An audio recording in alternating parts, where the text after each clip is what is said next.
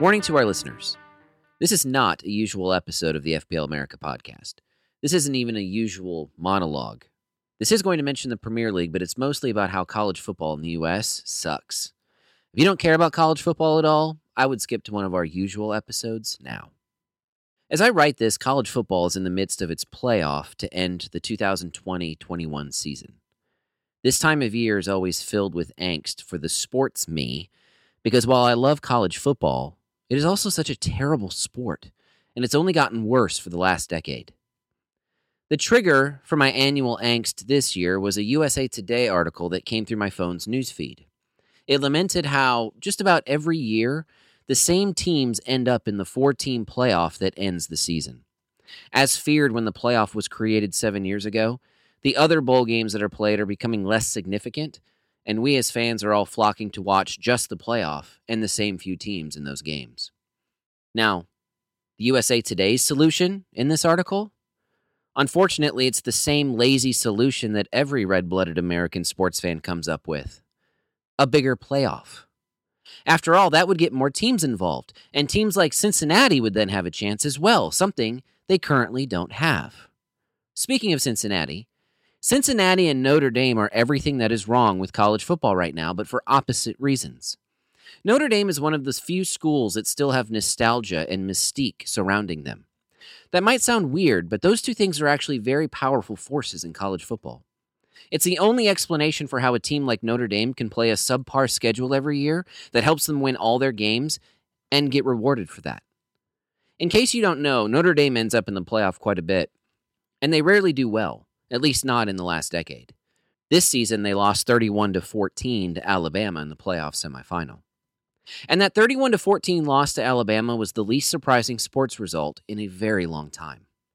Anyone with a brain and two eyes, no, even just one eye, could see that Notre Dame was a team who barely beat Clemson without its star quarterback, and then got smacked by Clemson again when it had its star quarterback, and had no business being in the playoff alongside Clemson. But they're Notre Dame. Somehow, despite not being in one of the major conferences, a Power 5 conference, they got the benefit of the doubt. Again. That same benefit was not extended to Cincinnati. They play in the American Athletic Conference, which is not in the Power 5. For people with a brain and one eye, that means that they never had a chance of playing in the playoff and winning the national title. The powers that be over college football say that's untrue, but they don't have a brain. How else do you explain that it has never happened outside of Notre Dame, who've been grandfathered into this current system? It's rigged, and we all know it. And it's rigged by the conferences. Here's perhaps the most important sentence of this entire monologue. Please make sure you don't miss it. The conferences that provide the structure in collegiate sports in America are the main source of everything that is wrong. It's the conferences. The aforementioned Cincinnati played in a, quote, New Year's 6, end quote, bowl game against Georgia this season. They lost the game on a late field goal, but anyone who watched that game saw two teams who, for that night at least, were evenly matched. I couldn't help but wonder, once again, remember, this is an annual exercise for me, what would happen if the conferences just didn't exist? Purists and other American sports fans who don't take the time to think too hard about their sports hate me right now, but I'm not done. In fact, I'm going to come at you even harder, so pay attention. Because the example I'm going to use now is the SEC. Georgia is in the SEC, and they are almost always very good at football. They beat Cincinnati here. Barely, but they did. Now, purists will say that this is proof that Cincinnati didn't belong in a playoff to begin with. When they get out of the American Conference and play someone in the SEC, they lose. But Georgia is one of the standard bearers of the conference. When I watched this game, I wondered how good Cincinnati would be if they actually played a full season in the SEC. Because while they couldn't have beaten Georgia this year, could they have beaten, say, Mississippi State? Or Vanderbilt? Absolutely. And while the Cincinnati team in the SEC wouldn't have gone 9-0 in all likelihood, they might have gone 6-3. And by playing in the SEC with the big boys, they get to recruit better players and get caught in the upward draft of college recruiting that allows you to keep getting better and better every year. But they don't, because they don't play in the SEC. The conference structure gets in their way, and they're limited by how many big games they can play against big teams, and it keeps them out of the fun. Are you catching the whiffs of European soccer's solution to this problem yet? It was so obvious to me 14 years ago when I first became a fan of the Premier League. I felt so passionately about it that I wrote a self-published ebook on the subject. It's terrible, by the way, so please don't try to find it now. And for the past 14 years, I continue to feel the same way about it this time of year. The solution I proposed 14 years ago is the same one I have today. Divide all college football teams into East and West sides. Then divide up the teams into 12-team divisions, or conferences, if you must keep that term. East 1 and West 1 have the 12 best teams from each side from the previous season. East 2 and West 2 have the next 12 teams, and so on all the way down. When you break it down geographically like this, you still get the SEC and ACC together in the East, while the Big 12, Pac-12, and most of the Big 10 end up in the West. Each team plays every other team in its own division once. The best team from East 1 and West 1 at the end of the season play for the national title. All other bowl-eligible teams from each side fill out the rest of the bowl schedule and play each other. Oh, and here's the key part. Add in promotion and relegation among the East and West divisions, and you're all set. I like the number 2.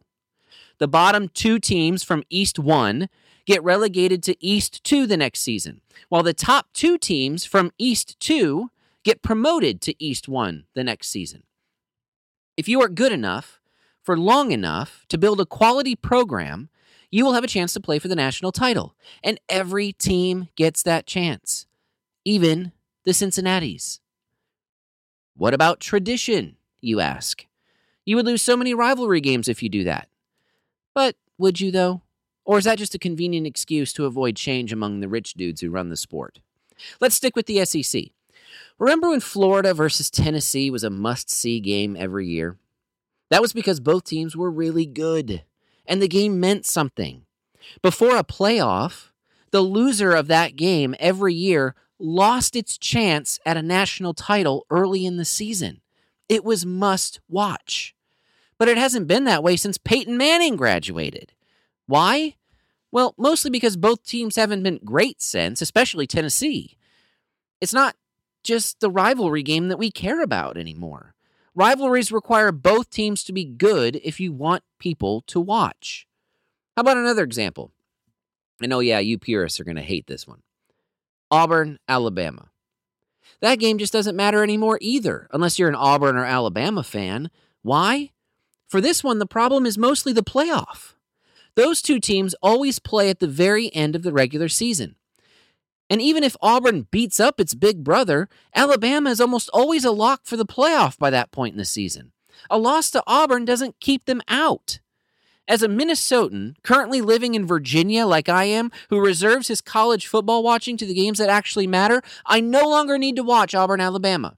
I'll wait to watch Alabama in a playoff game that matters. It shouldn't be this way.